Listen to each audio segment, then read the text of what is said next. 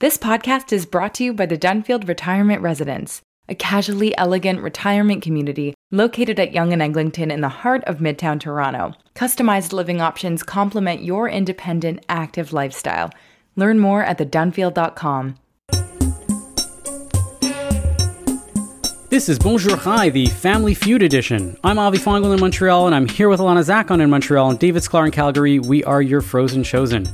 On today's show, I talk to Daniel Hartman and try to understand the relationship between Israel and Israelis and Jews in the diaspora. All this plus news, nachas, and more coming right up. In the aftermath of the most recent Israeli elections, with the return of Benjamin Netanyahu and a far-right coalition likely placing Bezalel Smotrich and Itamar Ben-Gvir in positions of power, a surge of international Jewish organizations and leaders, including many in Canada, expressed grave concerns with the results. The Zionist arm of the worldwide Masarti conservative movement, Merkaz Olami, said in a statement, "It is impossible to ignore the fact that the coalition which appears to be in the making will include politicians whose positions regarding basic elements of democracy and diversity, such as Jewish pluralism, LGBTQ, and vulnerable minorities, significantly differ from the values which have guided Zionism since its inception." In a widely read column in the New York Times titled "The Israel We Knew Is Gone," Tom Friedman wrote that the likely incoming coalition would roil synagogues in America and across the globe, haunt pro-Israel students on college campuses, stress U.S. diplomats, and send friends of Israel in Congress fleeing, from those demanding to know why the U.S. should continue sending billions of dollars to aid in Israel. On the other side, many Israelis, and diaspora Jews too, perceive this as a mass clutching of pearls by armchair critics who don't actually have to live under any of the policies they lecture about. They say, "You don't pay taxes here, you don't send your children to the army, you can't spend all your time bragging about how Israel is the most amazing democracy in the history of forever, and then turn around and say the Israel we knew is gone when you don't like the results." But that sentiment seems to undercut the messaging drilled into us as Canadian Jews since the inception of modern Zionism. Namely, that Israel is a home for all the world's Jews, that it is central to our past and central to our collective futures. And that's why it's so important to give our full financial and political support to it, because each one of us, every member of the Jewish family, past, present, and future, has a stake there. All of which brings us to the central question of today. What should the stance of Israeli and international Jewry be towards one another? Is it you do you, we'll do us, to each their own? Or are we all bound up together in an international project that we all have a stake in? And how might that be shifting in the wake of the most recent elections? There's perhaps no better person to sort through all these questions with than our guest, Rabbi Dr. Daniel Hartman. Daniel lived in Montreal until 13 years old when his father, the well-known Rabbi David Hartman, and his family moved to Israel. There, David Hartman founded the Shalom Hartman Institute, which Daniel became president of in 2008. Daniel, welcome to Bonjour Hi. My pleasure. Thank you. Thank you for inviting me. 5 years ago, you published an open letter to Prime Minister Benjamin Netanyahu, where you spoke about Israel choosing to bury its head in the sand about systemic problems in the relationship between Israel and the diaspora. You wrote that Israel has consistently denied the legitimacy of world Jewry and their Judaisms. Zionism's belief that it alone was creating the new and noble Jew, cleansed from the stains of diasporic existence, instilled a deep disdain within Israel for the Jews who live outside the state. And you wrote that we have run out of time and these issues must be addressed. Could you elaborate on these ideas a little bit more? And do you think that the message has landed either with the old/new prime minister or with the Israeli public since then? It connects very deeply to your really interesting opening remarks, where at the end you said there's this side and this side, but the deep message that we've been taught is that we are connected to Israel. We, as in world Jewry, are connected. We have a stake here. So don't tell me I don't belong. You've told me all along that Israel's the homeland of the Jewish people, which means that it belongs to me too. And that is still something that most Israelis don't fully understand or fully accept. Paradoxically, the one who's most committed to it in the current government will be Benjamin Netanyahu. He understands it. Whether it will serve, whether following it or strengthening it will serve the coalition or self-interest is another issue. And that we've seen already for many years, that the self-interest of the coalition is not to develop deep relations with world Jewry. And this coalition is filled with people who see, at least half the coalition, see world Jewry's Judaism, and the vast majority of world Jewry's Judaism is not orthodoxy. They see it as a problem. They see it as deficient. They see their job is to protect Israel from the Judaism that most world Jews are committed to. The chief rabbi just said, Israel is an orthodox country. So it could be that is, first of all, Israel's not an Orthodox country. But Israel is a country where Orthodoxy represents authentic Judaism more than the other dominations. But that's not the sentiment of world Jewry. And so there is an inherent tension going on here. And it's just, if I would change anything, when you speak, 5 years ago, we always keep on saying we don't have any more time. So I think I should stop talking about whether we don't have any more time. I don't know how much more time we have, but there is a problem. We might have more time, but this coalition is not a coalition attuned to the issues of world Jewry, and it's not even attuned to giving world Jewry a voice. And that is, those two together pose a serious challenge for all of us, for you, Avi, for me, for whom to be a Zionist means to enable Jews around the world to feel that Israel's an important part of their Jewish identity. Well, I'm not moving to Israel anytime soon, even despite the fact that I am a Zionist, because I always say that the last thing Israel needs is yet another Anglo rabbi. But Avi, a Zionism, here it's interesting, for me Zionism, to be a Zionist is not to move to Israel. To be a Zionist is exactly the argument that you articulated. It's to believe that Israel is an important and integral part of your Jewish life. Israel's not some overseas allocation. It's not just another place where there's Jews at risk. For you, Israel's an essential part of who you are as a Jew. That's what it means to be a Zionist. That also still limits, and I'm not even sure what the answer is. What is my say with regards to what's going on there? And I'm not a big believer in this type of language, but maybe with the rise of global anti-Semitism, I need a place to go, and I should be able to have a say. This is my place, potentially my refuge, and I want to be able to know that this is where I'm going, and I want to be able to have a say in this as a result. You see, I make a very clear distinction between sharing what you feel and determining policy. Israel's a democracy. Whoever votes gets to shape the policies of the country. But world Jewry have a say. The question is whether Israelis are going to listen. See, Sidney Morgenbesser, the very famous philosopher, one of the most significant philosophers of the 20th century, made the following distinction at a conference at the Institute. When he said at the time to a bunch of us Israelis, he said, I think Israel has to get out of the West Bank, he said. And people jumped on him and said, what are you talking about? How dare you tell us what to do? You don't live here, your kids aren't in the army, etc. And Sidney Morgenbesser laughed and smiled, and he said, excuse me, I apologize. I really believe I was misunderstood. I said to you, I think Israel should get out of the West Bank. I didn't tell you what to do. I told you what I think. World Jewry have a voice. World Jewry, if you don't have a voice, you won't have a relationship with Israel. At the end of the day, the legitimately elected government of Israel will decide policy. But you have to talk. You have a say. And whether they'll listen or not, it will be an interesting question. I do believe that your primary influence is both, it might be politically, but it is also in the social network, in the third sector, in the educational and cultural center of Israeli life, who not one of them would exist without your support. There you have a much more powerful say. Do you think that the Israeli public understands the proverbial golden rule, that he who has the gold or she who has the gold rules, and that we don't have a vote on paper, but the rest of the world really votes with their dollars, and Israel's in this unique position that's probably one of the only countries that is propped up in a major way by foreign diasporic potential citizens? See, I think they do, but I think they now have the gold. Israel's wealthy. The sum total of money contributed by world Jewry to Israel is not of existential significance anymore. So your financial support doesn't give you the weight that you need. It doesn't anymore. Now it has to be the content of your message, not the coercive element or feature of your dollar. It's just not strong enough. Israelis are wealthy. Now, it's true. There are many cultural and educational institutions that need your support and that live off of them. But Israelis don't necessarily equate that with political power. the people in those institutions are open to a dialogue with you. But we have to recognize that the power dynamic between Israel and world Jewry has shifted. And Israelis say, Avi, you said, I have a right to talk because I might need to go there. And Israelis will say, if a time comes that you have to come here, are the doors open always?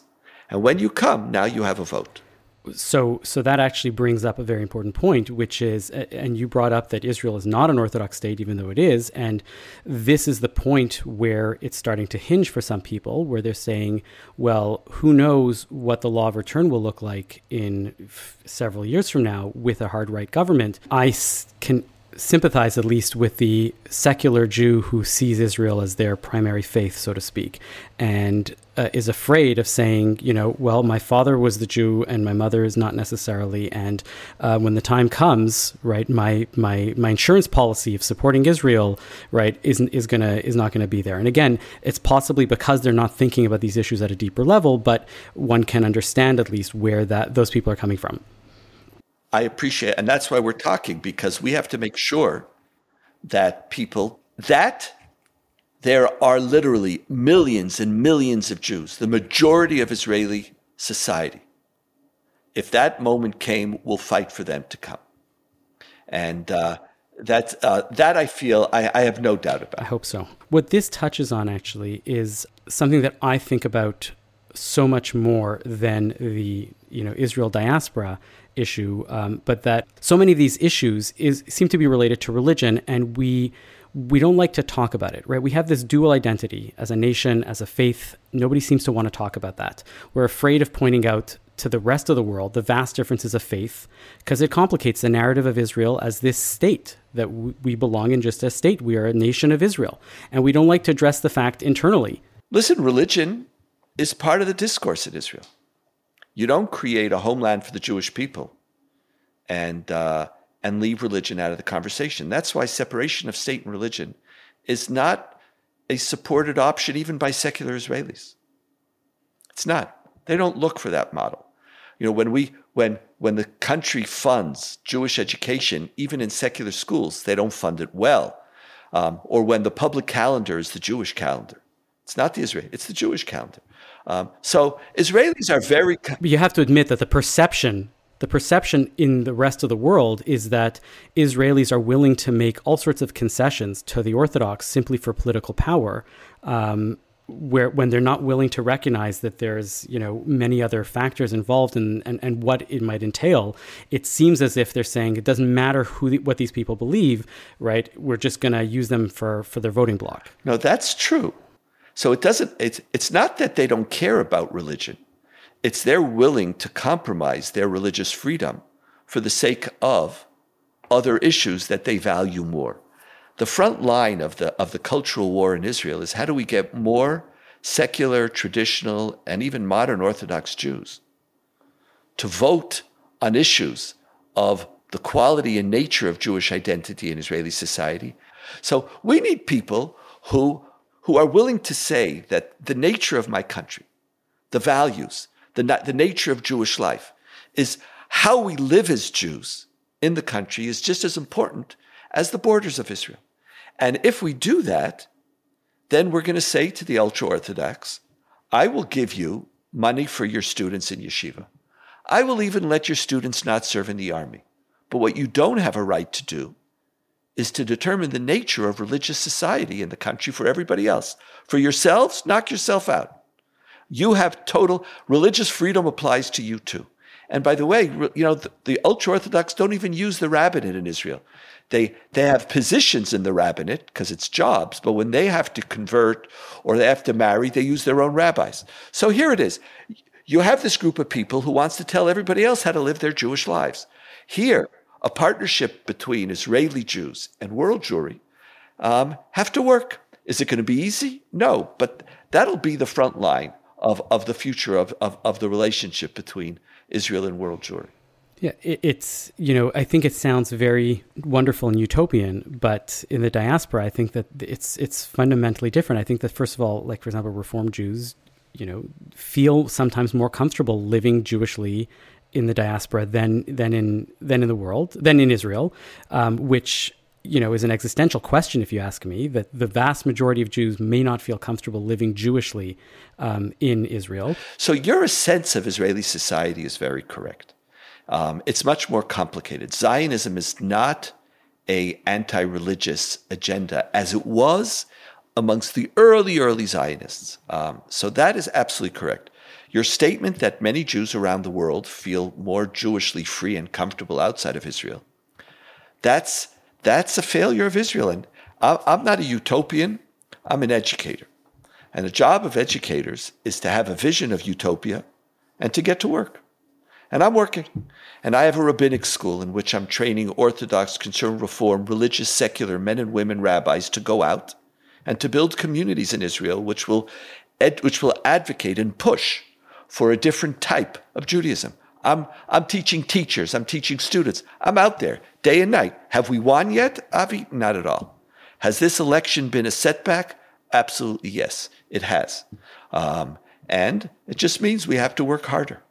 But I want to pivot just a bit. There was a study that put out by a group called Independent Jewish Voices. They painted a picture of Palestinian activists on campus fearing for their careers as professors, students feeling afraid to speak up for fear of pro-Israel professors or students in class, right? The study itself, I don't want to get into whether it has issues or not. It was, put out by an extreme left-wing organization. It might be biased. Let's bracket that and assume that this might be true on its face, right? I read about this and I'm thinking to myself, how can two groups on opposite sides of a debate feel exactly the same thing? How is it that each side is terrified of the other and the other claims to be equally terrified at the same time? Both sides seem to be speaking up in the public square without any issue, and yet, right, everybody's afraid of everybody else. And I think that there are relationships to what we were just talking about with regards to this. And I'm curious what you would say to activists on both sides of this discussion, because again, it's the same thing, Israel in the diaspora and Israel activism and pro-Palestinian activism on campus, right? If both sides are completely afraid of the other, and I don't think Israelis at the Amcha level, at the individual's national level, are really afraid of what's going on in the diaspora, but people in the diaspora are petrified of what's going on in Israel, and Israel is sort of indifferent about it, and they see that as a problem, right? What would you say to two sets of activists on two sides who are both completely afraid of each other, and yet, or at least say that they are, and yet both sides seems to be talking and living, fine, and both sides are protesting, both sides are doing their thing, and yet every side is completely afraid of the other? See, there's the experience, the feeling, and then there's the political gain you make or you achieve or you attain as a result of arguing in that way. The politics of fear sells, and it galvanizes your community. Our problem today is that everybody wants to be the victim. Everybody wants to be a victim. And it used to be that we actually wanted to win. And now I want to be the victim. I don't really, as an Israeli, I'm a Jew of power. I'm not a victim anymore. And I thank God for the fact that I'm not a victim anymore. Now, with great power comes great responsibility. I don't want people to feel sorry for me. I have rights as a people. I believe Palestinians have rights. Talk to me about your rights. Talk to me about how your rights could work with my rights. Talk to me about what I want to talk as an Israeli. I want to speak about what I believe are Palestinian rights. I want to speak about what I believe. I, as a Zionist, yearn that there should be a Palestinian state. I want to turn to Palestinians saying, "What is your where do I fit into your narrative?" Now, when you make yourself a victim, then you could ignore me. This is not the case anymore. There's a Palestinian people, there's a Jewish people. Let's stop this silly game of who's the greater victim. That's okay, maybe it'll get you some short-term attention. But at the end of the day, it's when two people, and it's true, Israelis have more power right now than Palestinians. That's true. But when each side recognizes our ability to harm the other and that our inalienable rights don't allow us to ignore the inalienable rights of others, then we could start a serious conversation. But when each one is claiming, you're victimized, it's just, it doesn't get us anywhere. And at the end of the day, is it about proving that I alone am right? Or is it about creating a world where more peace and coexistence could reign? I choose for the latter. The reality is that right now, there is a powerful Jewish community in the United States and Canada. There's a powerful Jewish community in Israel. And the issue that we face is, how do we, two Jews of power, two Jews, and Avi, as you say, you're at home in Canada. You're at home. Two Jews who are at home, very comfortable. Do we want to walk together? Do we need anti-Semitism and crisis to walk together? Now, it's true, this government, if we pull it together, as you said, is pulling us apart. It is. So I'm deeply saddened, but I'm not, unlike Tom Friedman, I'm not sitting Shiva for the Israel that we lost. We're still in the fight. 50%, between the two poles, the country, the population was divided in half. So it's true. There is an ultra-Orthodox community that's strong. There is a third or a half of the religious Zionist community. There are some secular ultra-nationalists. Half of our country is with us. That's not bad. Now let's get to 60, 70%, and then by the next election, we can return to power. The question is, are we going to walk away?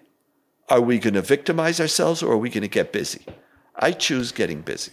Yeah, and I know you've spoken about this, or you've written about this, about the that we no longer take certain things as givens, right? This getting busy means that we have to start promulgating great ideas, right? And showing that you can't just accept whatever it is on its face. What do you think that this marketplace of ideas then is going to look like? When, with this government coming in, do you think that there are people that are going to opt out? What is the nature of the things that we are going to have to fight for, and we're going to have to present as saying this is what Israel believes, and this is where we go, that we're going to actively choose, right? What if we have to market, liberal Jewish Hasbara, right, for Israel? What does that look like? It's very tough, and we're going to lose some people because there are people who are marginally connected now. And they're going to ask themselves, is this an Israel that I want to have a relationship with? And we're going to lose some people. The question that we're going to face Which, by the way, I'm okay with. I'm not. Right. And I think that we shouldn't have no, I'm serious. I really believe that if we believe in this idea of Bechira, if we believe that people return to a faith, right, without resorting to kiruv and being Orthodox, meaning if you can become from secular to a committed committed conservative Jew or a committed Reform Jew, we have to accept that people are going to say, these ideas are not for me anymore. That's correct. On that level, I agree with you. But I want to fight for them. I want to fight for I want to fight for them Jewish. I want them to choose. They're going to have to choose to be Jewish. Everybody chooses now whether they want to be Jewish or they don't want to be Jewish. And they're going to have to choose whether they want to have a relationship with Israel or not. Now, right now, the government of Israel is not going to be a source which excites your Jewish and religious imagination. That Jewishly, you're going to feel that Israel is violating the values that you care about. Our challenge is to give voice to a major part of Israeli society who cares about a different Judaism. And the government of Israel doesn't exhaust Israel. If a certain government comes in place, you're someone who you don't vote for in Canada, doesn't mean that's Canada. So the question is, can we win back Israel? And our responsibility over the next 4 years is to create very, very powerful voices that speak of a different Judaism and of a different Israel, an Israel that respects people of different identities and different beliefs and different nationalities, that respects Jews and non-Jews, that cares about religious pluralism and sees democracy as a Jewish value. Okay, that's true. There are people in this coalition who don't share that. But I'm giving up. I'm walking away. I'm never walking away. So if I can ask one summative sort of question, then supposing there was an Israeli constitution, what would the role of religion in your mind be in such a constitution? Now, can I make a slight correction? Because Israel has 90% of a constitution. It's the last 10% that we don't have. And what we don't have pertains exactly to the question that you mentioned, and that is the clause about religious freedom. So we have the clause about Israel, about the principle of human dignity and freedom. We have a basic law. We have Israel as the nation state of the Jewish people. Well, we need a clause which speaks to the inalienable rights of people to pursue their religious beliefs, supported equally by the state and within the public sphere. Now, that's the clause that the religious parties never wanted because they were frightened about competition. That's why now, once we have this basic law of human freedom and dignity, the Supreme Court has been using it as a religious freedom foundation. And that's why they want the override clause, so that they could silence the Supreme Court's power to keep that. So what would it look like? It would be to add a law which speaks about all Israeli citizens as being equal, Jew and non-Jew alike. That all Israeli citizens are equal, Orthodox, conservative, Reform, religious, secular alike. And that equality comes with inalienable rights and demands on the society. Demands on allocation of space, allocation of resources, allocation of respect. That's the Israel that I buy into. That's the Israel I'm fighting for. And that's the Israel that the Jewish people deserve. So that sounds like an Israel without a rabbanut, though. Oh, no, not at all. Without it. I believe that you could have a rabbinate in Israel. You just have to have multiple rabbinates. The problem in Israel is that there's only one rabbinate who has the chutzpah to claim that they're the rabbinate of the state of Israel. They're not. They're not. Most Israelis don't care. They're forced into it. It would be an Israel in which every denomination has an equal rabbinate. Now, in Israel, paradoxically, I just finished this book that'll be coming out next year. Maybe we'll talk about it another time.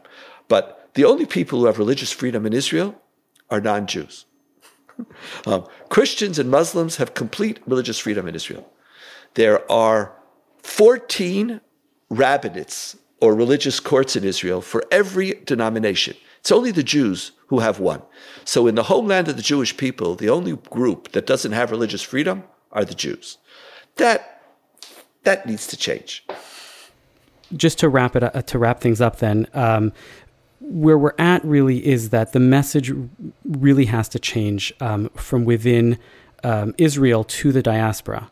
Do you think that there's a message that has to change within Israel from the diaspora? That I care about Israel and I'm not walking away. That I care about Israel and I'm going to fight for the Israel that I need. That Israel, I could be a Zionist outside of Israel. Zionism is not exhausted by those who live in Israel.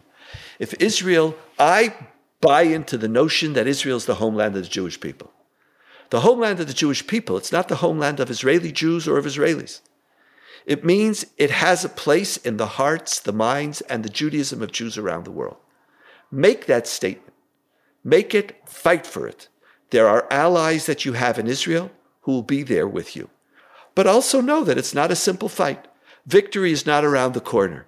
It's a marathon. If you're a marathon runner, we have a chance to win. If you want short-term solutions, you're not going to have the Israel you want. So communicate that love, communicate that responsibility, and join. Zionism is about a worthwhile journey. That journey to the promised land, we're not there yet. Excellent. Daniel Hartman, thank you so much for coming on Bonjour Chai. This has been most enlightening.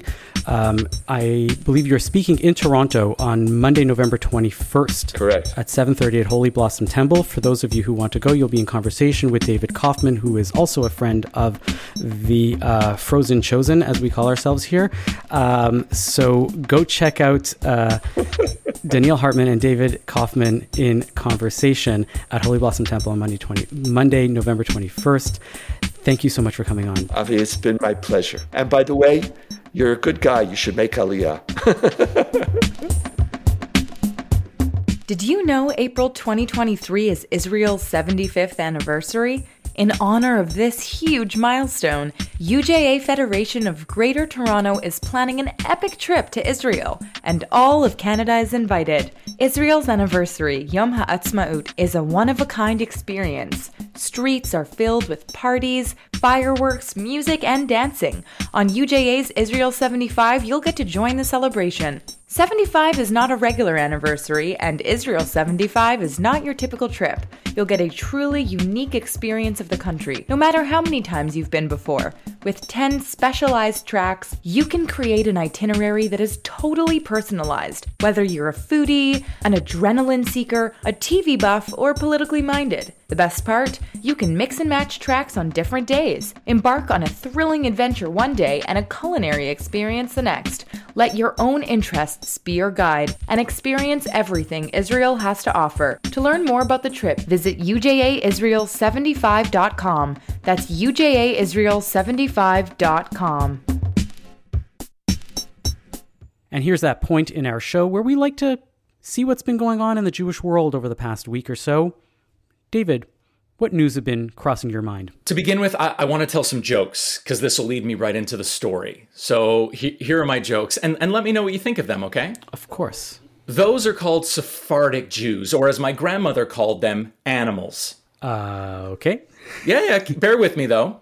Jews are racist, but we don't see skin color. We see IQ and income levels. We're cheap, but only compared to you guys. We're not cheap compared to Chaim and Shlomo. And finally, Goy is Yiddish for non-Jew. And just so you know, when you hear it, you think it's fun and friendly. It's not. They're shitting on you to your face. I mean, they're not that funny. Well, there you go. Now, who do you think made these jokes? Well, at first I was going to make a joke that maybe it was another Kanye thing, but when you started saying Shlomo and all that, I was like, no, this is too Jewish, or someone who's too in the know. Exactly. So with everything going on, I was going to say Dave Chappelle did not say any of these terribly insensitive bad jokes. It was Ari Shafir, a Jewish stand-up comedian.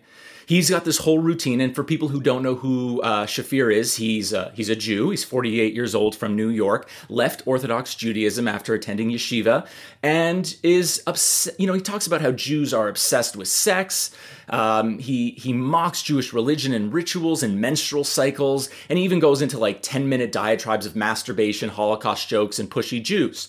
Now, to back up, my question is, why is it okay for Ari Shafir to say these types of non-funny Jewish jokes, but in the past week, everybody has had an opinion on Dave Chappelle's stand-up routine for SNL? And for those who don't know anything about Dave Chappelle, he's a very famous American comedian. He's been heavily criticized in the past for making what people would consider some transphobic jokes all around.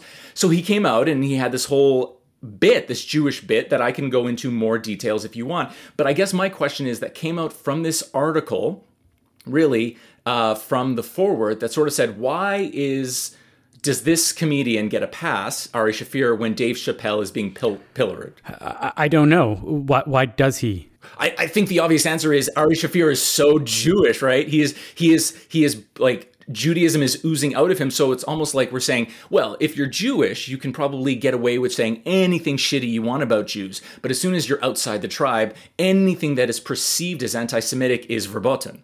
I know that there are some people who are like, we can laugh at ourselves, blah, blah, blah, and I think there's a time and place for that, but when Jews make, like, money-grubbing jokes or stuff like that, and it's like, that's because we're Jewish, I don't like it. Why don't you like it?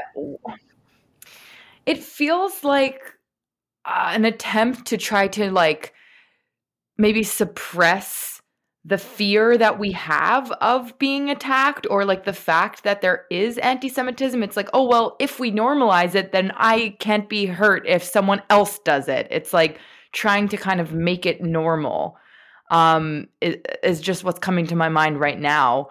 I just don't think we need to propagate that.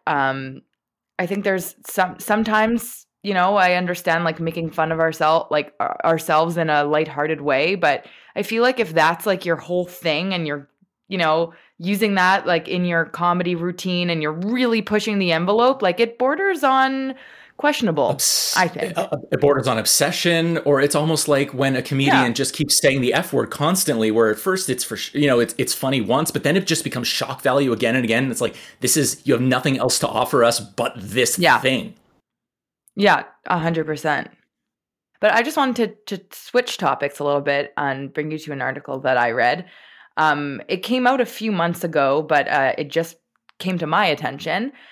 Did you hear about how in Israel there was a very rich Russian billionaire diamond merchant's daughter who paid secular Israeli celebrities who'd been on reality shows to promote the Orthodox view of Niddah, which maybe let's get Avi to explain this since you are the rabbi in the room. Can you tell us what Niddah is? Niddah are the rules of ritual purity that apply to women and their menstrual cycles. And what would that look like? Well, generally speaking, in the modern day and age, a woman would, from the moment that a woman starts her cycle until 7 days after she finishes it, she is in a period of ritual separation, I guess one would call it. It's not uncleanness. It has nothing to do with whether your hands are dirty or whether menstrual blood is dirty or anything like that. And at the end of that period, she goes to the mikveh, which is a body of water, which was collected directly from rainwater. We can get into the details of that in another time, in another direction. And then at that point, she can resume intimacy or even contact with her partner. So the whole story was that this news reporter from Channel 12 saw a video clip of a former reality TV star, Shay Mika. And she was talking about how she was trying out Niddah with her partner, and he was not happy about the fact that they hadn't been touching. And so the reporter looked into it and dove deeper and then found out this was a whole campaign. Even though when this particular star was approached, she said, I've actually been interested in trying out these purity rituals. So it wasn't for the money. I did it for myself.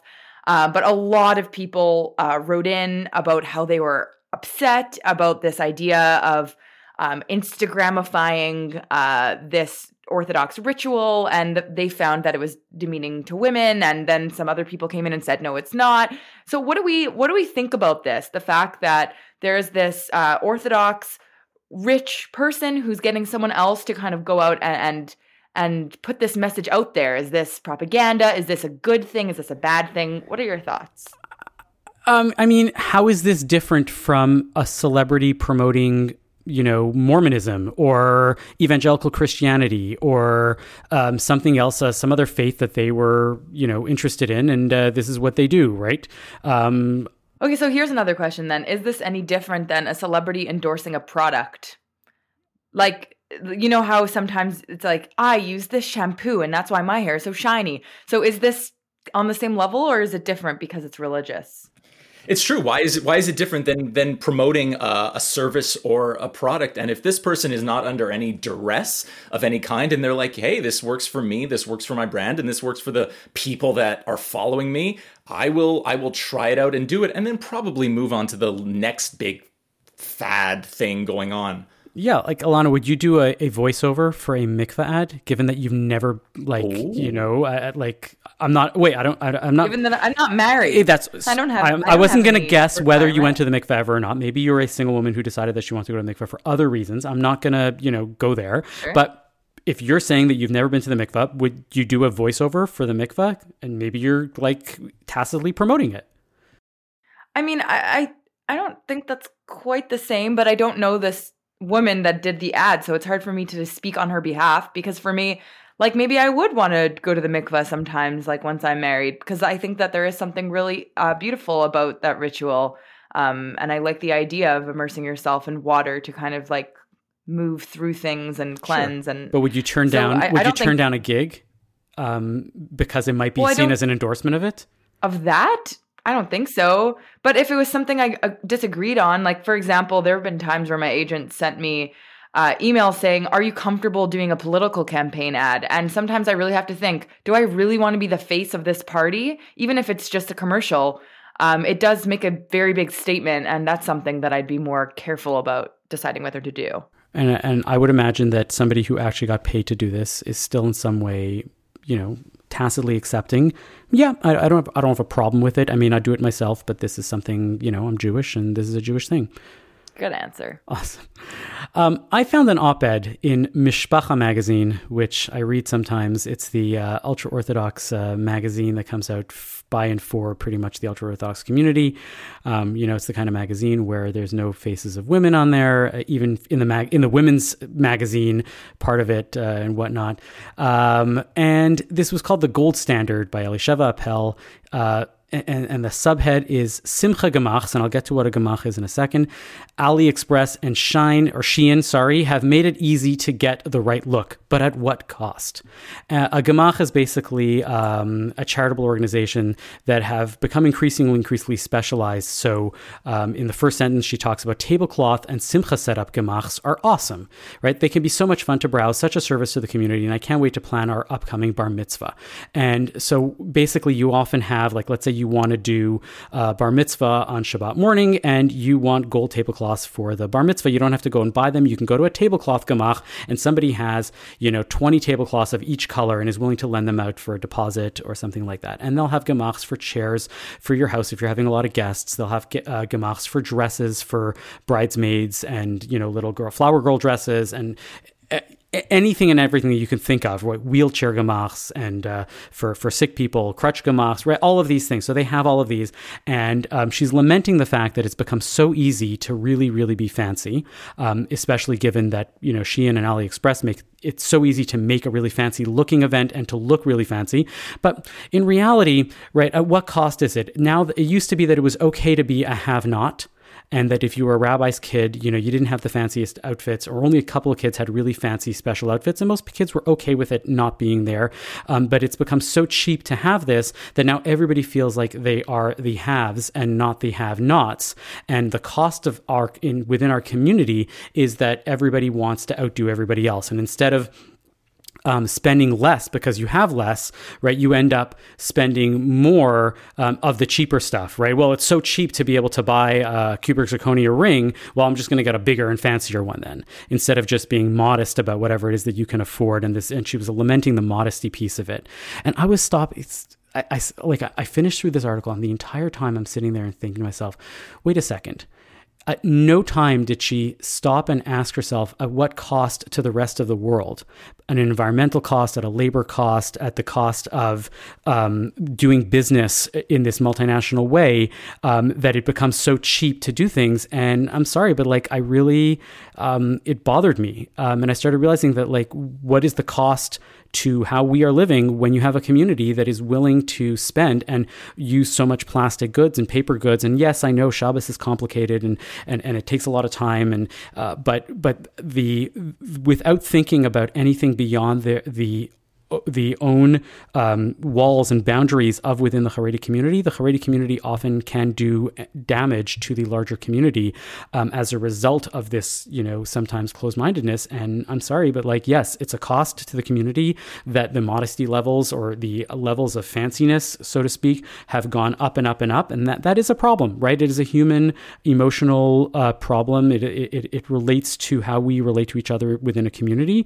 But you absolutely need to be thinking about the greater world at large, and to say maybe we shouldn't. And there are not many people that actively go and say, yes, Shein is wonderful, AliExpress is great, right?